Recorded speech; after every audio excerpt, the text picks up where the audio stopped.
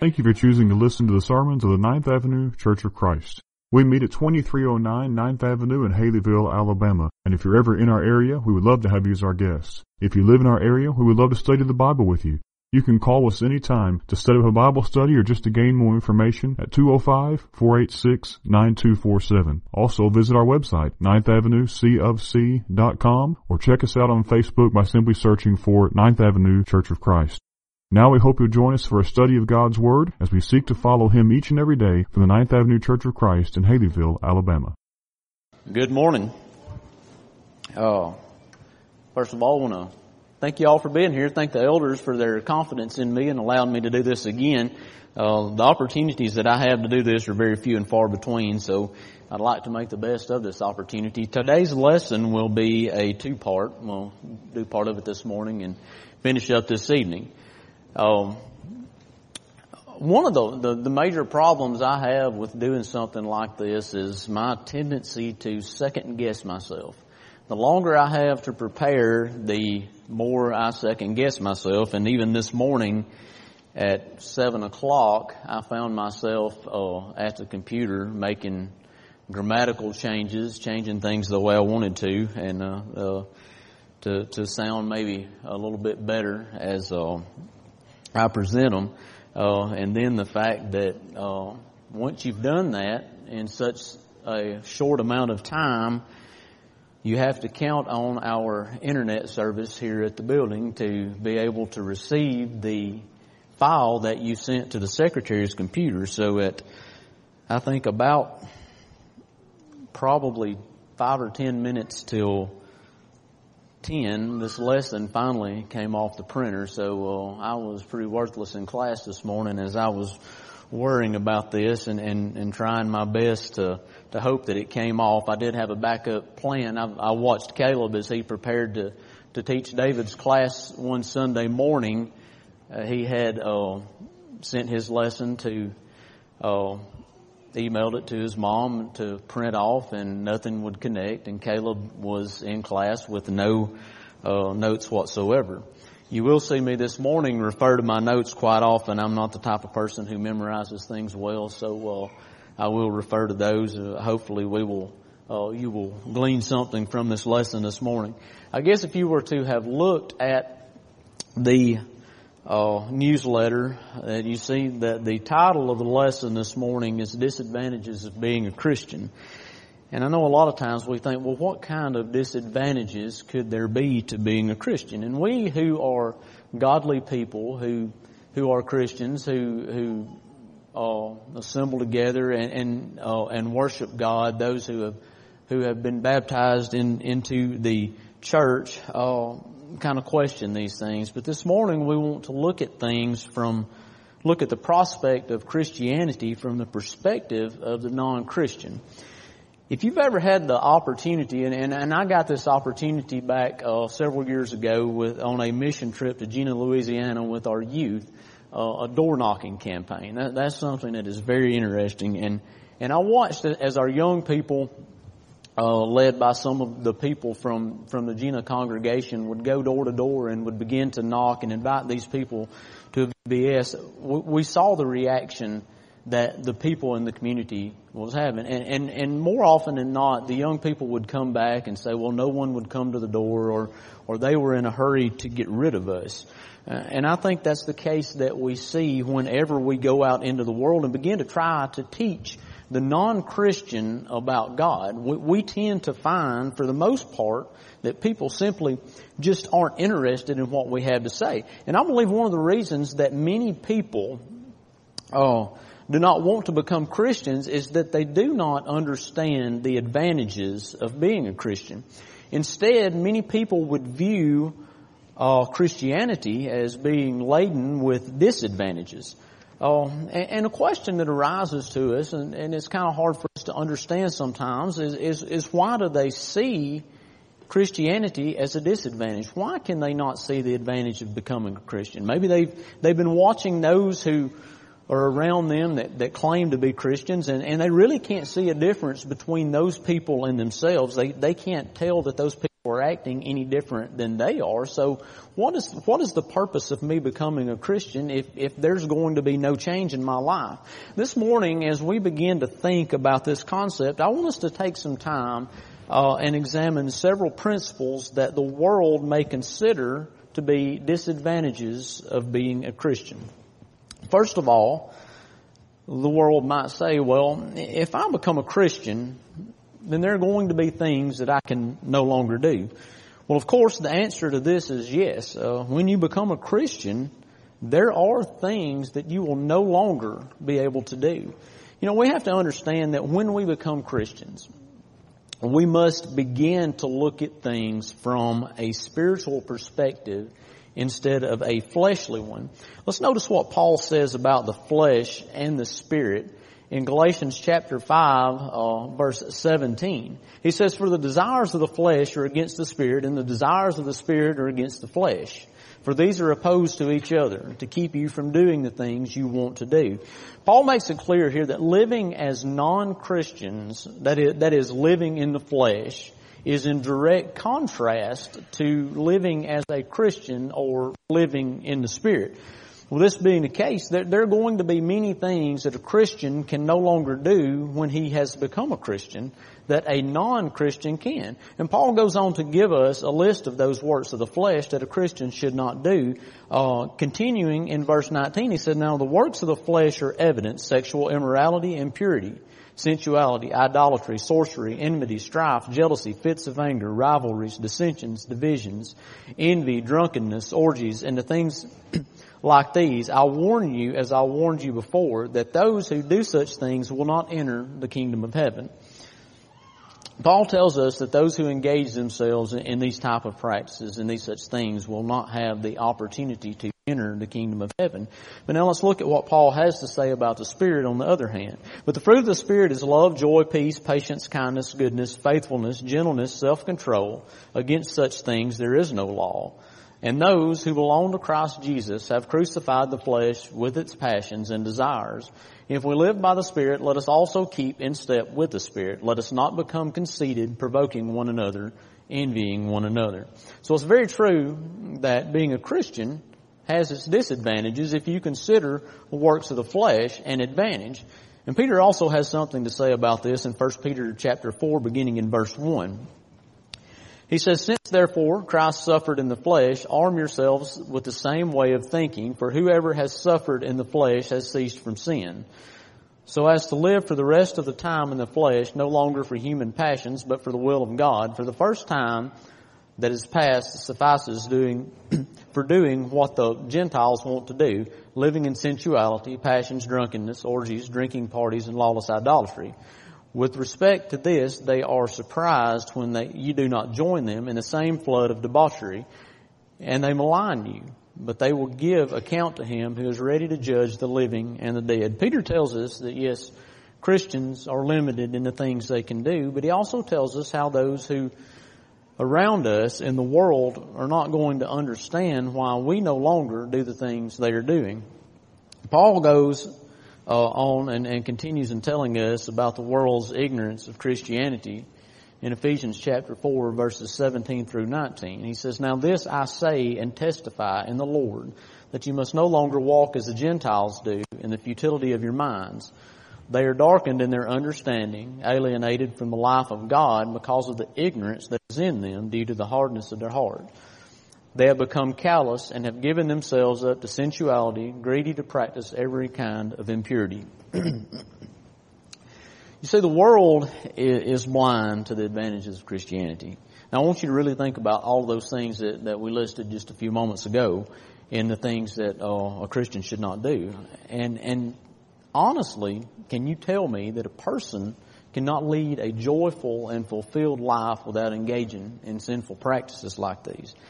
You know, while it's true that a person may and will gain pleasure from some of these works of the flesh, we have to remember that these pleasures are only temporary.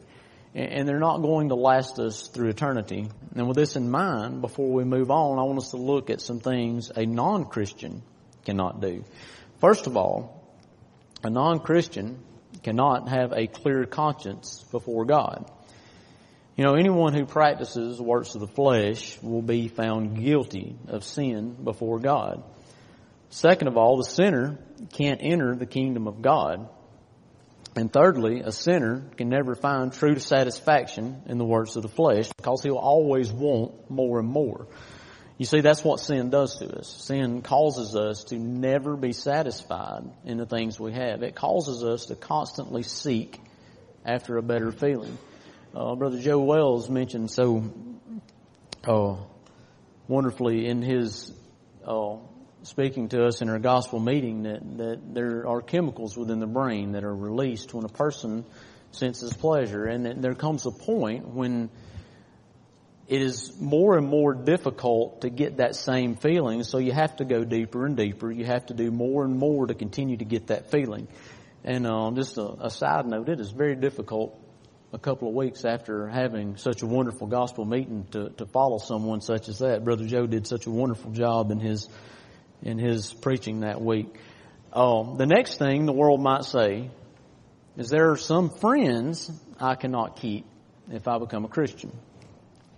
And again, we have to answer this statement as absolutely being true, because certain worldly friends will try to entice us into their lifestyle. Those type of people are spoken against in the Bible. Paul tells us in 1 Corinthians chapter 15, verse 33, he says, "Do not be deceived. Bad company ruins good morals." You know, I'm afraid that too many Christians underestimate the power and influence a friend can have on them. That's why it's so important in this life for us to choose our friends wisely. I can remember when I was growing up that there were certain kids in my neighborhood that I was not allowed to play with, or my mom didn't want me playing with these people. And it's not that she thought I was any better than these kids, but she had invested her time and effort in raising me to be a respectful and respectable person. And she was able, in her ancient wisdom, I thought at the time, to she's here with us this morning, so I thought she'd enjoy that. But in her wisdom at the time, she was able to see past the things that I could see, and she could see the influence that a person of that nature might have had on me, because they didn't share the same principles and values that our family had. Notice what Paul says about this in 2 Corinthians chapter 6. Beginning in verse 14, he says, "Do not be unequally yoked with unbelievers. For what partnership has righteousness with lawlessness? Or what fellowship has light with darkness?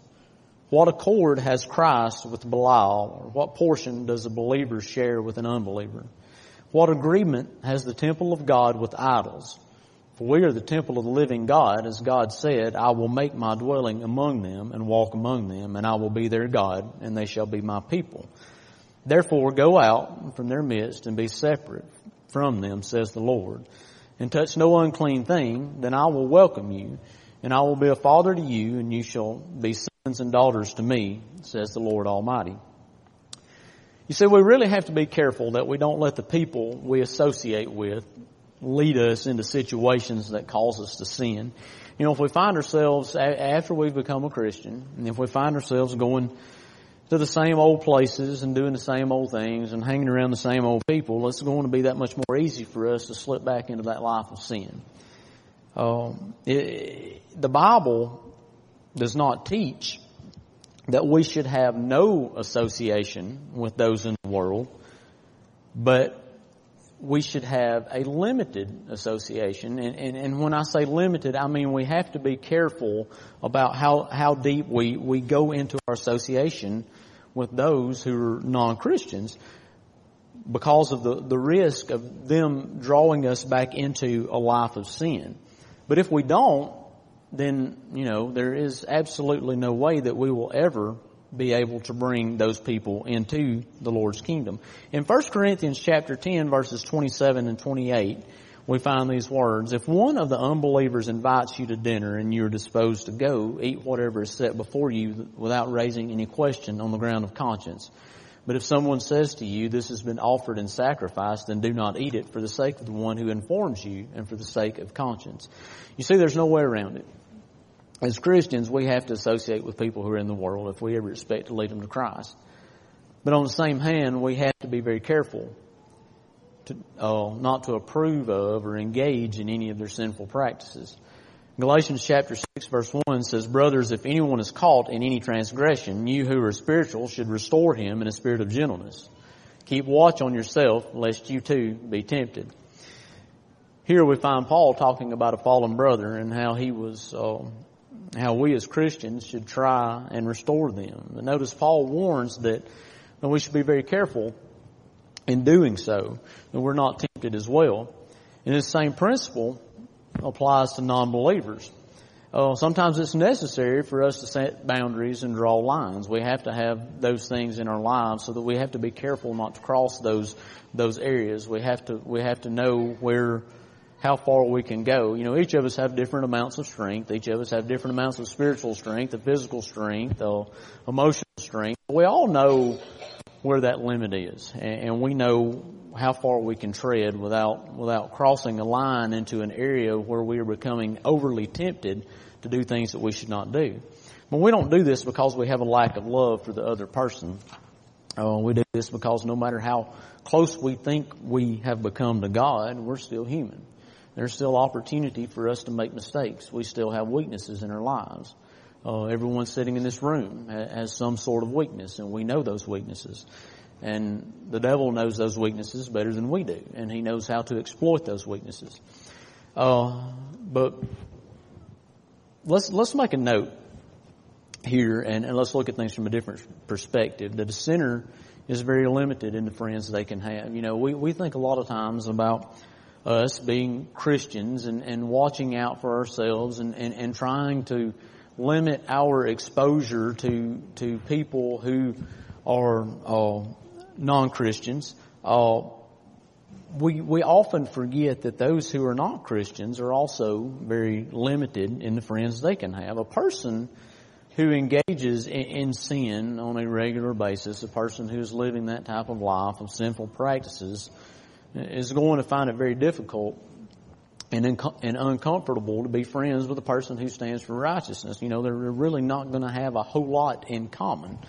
A sinful person is always going to feel that they have to act like someone else, someone they're not, when they're around Christians, and they get tired of pretending. They wish that they could just be themselves. So in many instances, the sinner is limited to only having friends that are of the same mindset.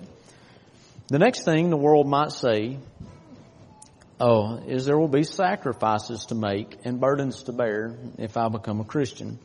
The Word of God calls on Christians everywhere to make certain sacrifices and to bear burdens. Notice what Jesus says in Matthew chapter 16, verse 24. Then Jesus told his disciples, if anyone would come after me, let him deny himself, take up his cross, and follow me. I think a lot of people in this world find that very difficult to do. Especially in this day and age. We live in a society that teaches us over and over and over again that we should put ourselves first and put everything else second, third, fourth, whatever place it comes in. In fact, many psychologists in today's time have begun to tell their patients that they need to stop putting other people first, that they need to begin worrying about number one and forget about trying to put others ahead of yourself. You see, we live in a time where people have the mentality that it's all about me. We live in a time where instant gratification has become the norm. Social media is something we harp on a lot, but it lends itself to being the example in so many instances. I can remember not too many years ago that if something happened during the day, a major event, you found out about it when you got home. When something happens now, how soon do we find out about it? As quickly as we pick up our phone and begin to scroll through social media, we learn about things. We have come to the point where we live in a life of a world of instant gratification, a world that's all about me, a world that's about what can I get to make me feel better. Yet when you become a Christian, we find it hard. So many times people find it hard to deny themselves and live a life for Christ by following His example. And it becomes more and more difficult the more and more things that we have that promote this selfish attitude that we see in our nation at this time. Philippians chapter 2 verses 3 through 5 says, "Do nothing from selfish ambition or conceit, but in humility count others more significant than yourselves. Let each of you look not only to his own interests, but also to the interests of others. Have this mind among yourselves, which is yours in Christ Jesus." And another type of sacrifice we have to deal with is found in Romans chapter 12 verses 1 and 2, as David read for us just a few minutes ago. "I appeal to you therefore, brothers, by the mercies of God, to present your bodies as a living sacrifice, holy and acceptable to God, which is your spiritual worship. Do not be conformed to this world, but be transformed by the renewal of your mind, that by testing you may discern what is the will of God, what is good and acceptable and perfect." Paul's telling us that we need to dedicate our entire selves, our entire being to spiritual matters, and not allow ourselves to become like the worldly people and promote ourselves to being examples to those who are around us and show them what true Christianity is all about. Think about some of the things the world would consider too great a sacrifice to become a Christian. Some would not like the idea of sacrificing their time to serve the Lord. We talk to our young people in class, and we encourage them, and we make it a point to thank them and for taking the time that they take. You know, our young people are very active, and if they're not here, they're somewhere else worshiping. You know, a lot of times we're here and there and doing whatever. But our young people are very dedicated to what they do. And we talk often in class about the difficulties they face and having people, I guess, kind of ridicule them about the fact that they have set aside time. They know where they're going to be on Wednesday night. They know where they're going to be on Sunday morning and Sunday night. And they're willing to sacrifice their time in service to God. But many people are not like that. Many people can't understand why anyone would rather go to a Bible study or a worship service instead of taking the kids to a ball game or doing some other fun activity. And, you know, we used to, when we lived in Bear Creek, we had to cross the bridge, going across the lake every Sunday morning, and we would start our way to worship service. And Caleb, when he was younger, would always ask what those people were doing out there fishing on Sunday morning. He said they're supposed to be in church. And so he knew from a young age that there were sacrifices you had to make. There were priorities that you had to have, and he knew what those priorities were. But sadly, too many people don't understand that. Many people would rather find other things to do than be at worship. If people only understood what God has done for us through the sacrifice of His Son and through giving Him to ransom us from our sins, they would have a better understanding of what a privilege, what an honor it is to be able to assemble together and worship God and study His Word with those who have also understood what God has done for us. Others in the world would find it difficult to let go of their money and consider this a great disadvantage. But to the Christian, giving is something that is done from the heart and is done through our joy and love of the Lord. The reason why?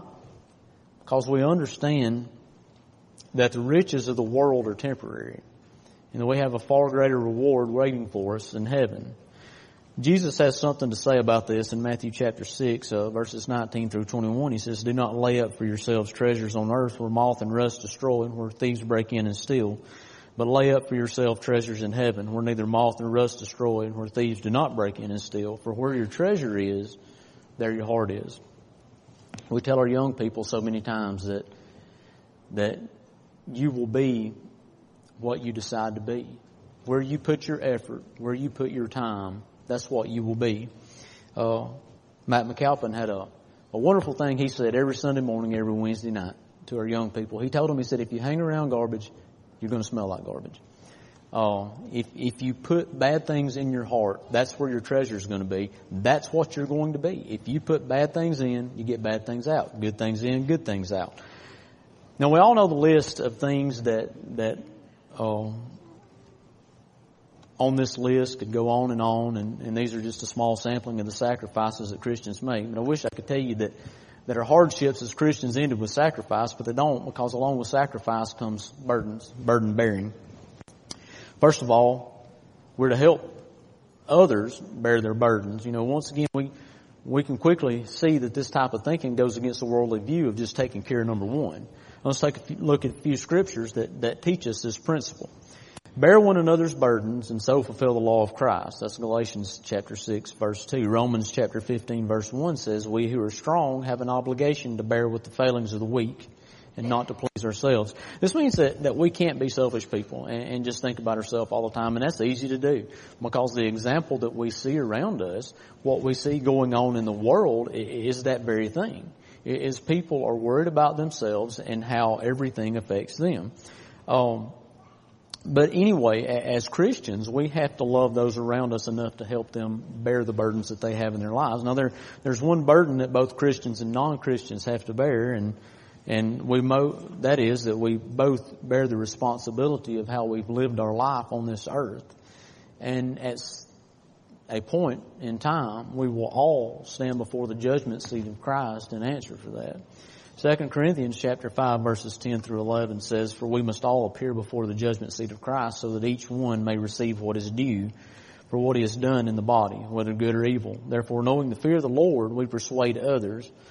But what we are is known to God, and I hope it is known also to your conscience." Paul is saying that reason we try to convert people to Christianity is because as Christians, we know what awaits those who are non-Christians. If only those who are not Christians could understand the punishment that awaits, maybe they might take a serious look at becoming a Christian. I don't think we as Christians can fully understand that punishment that awaits. And I'm glad that those of us who are Christians don't have to worry about that. But instead of thinking there are only disadvantages to becoming a Christian, these people might see that there are real disadvantages to not being a Christian. This morning, as we get ready to close, I'd like for us to take a look at one last verse, Psalm chapter 55, verse 22. And it says, "Cast your burden on the Lord, and He will sustain you. He will never permit the righteous to be moved." As Christians, we cast our burdens on God, and we have the assurance that He will be there for us, and that He will comfort us, and that He will help us through those times in our lives. The non-Christians have to deal with those burdens on their own, or they have to get help from you and I. And many times they may try to push those burdens on loved ones, but in either case, they'll never experience the peace or the comfort that we have in Christ, knowing that we have someone who will help us to bear those burdens in our life. From a worldly point of view, the life of a Christian may appear to have its disadvantages, but when we begin to understand that this life is temporary and that we are going to spend eternity in either heaven or hell based on how we follow the will of God, it doesn't take long for us to see that there are no real disadvantages to being a Christian, just those that are perceived by the world.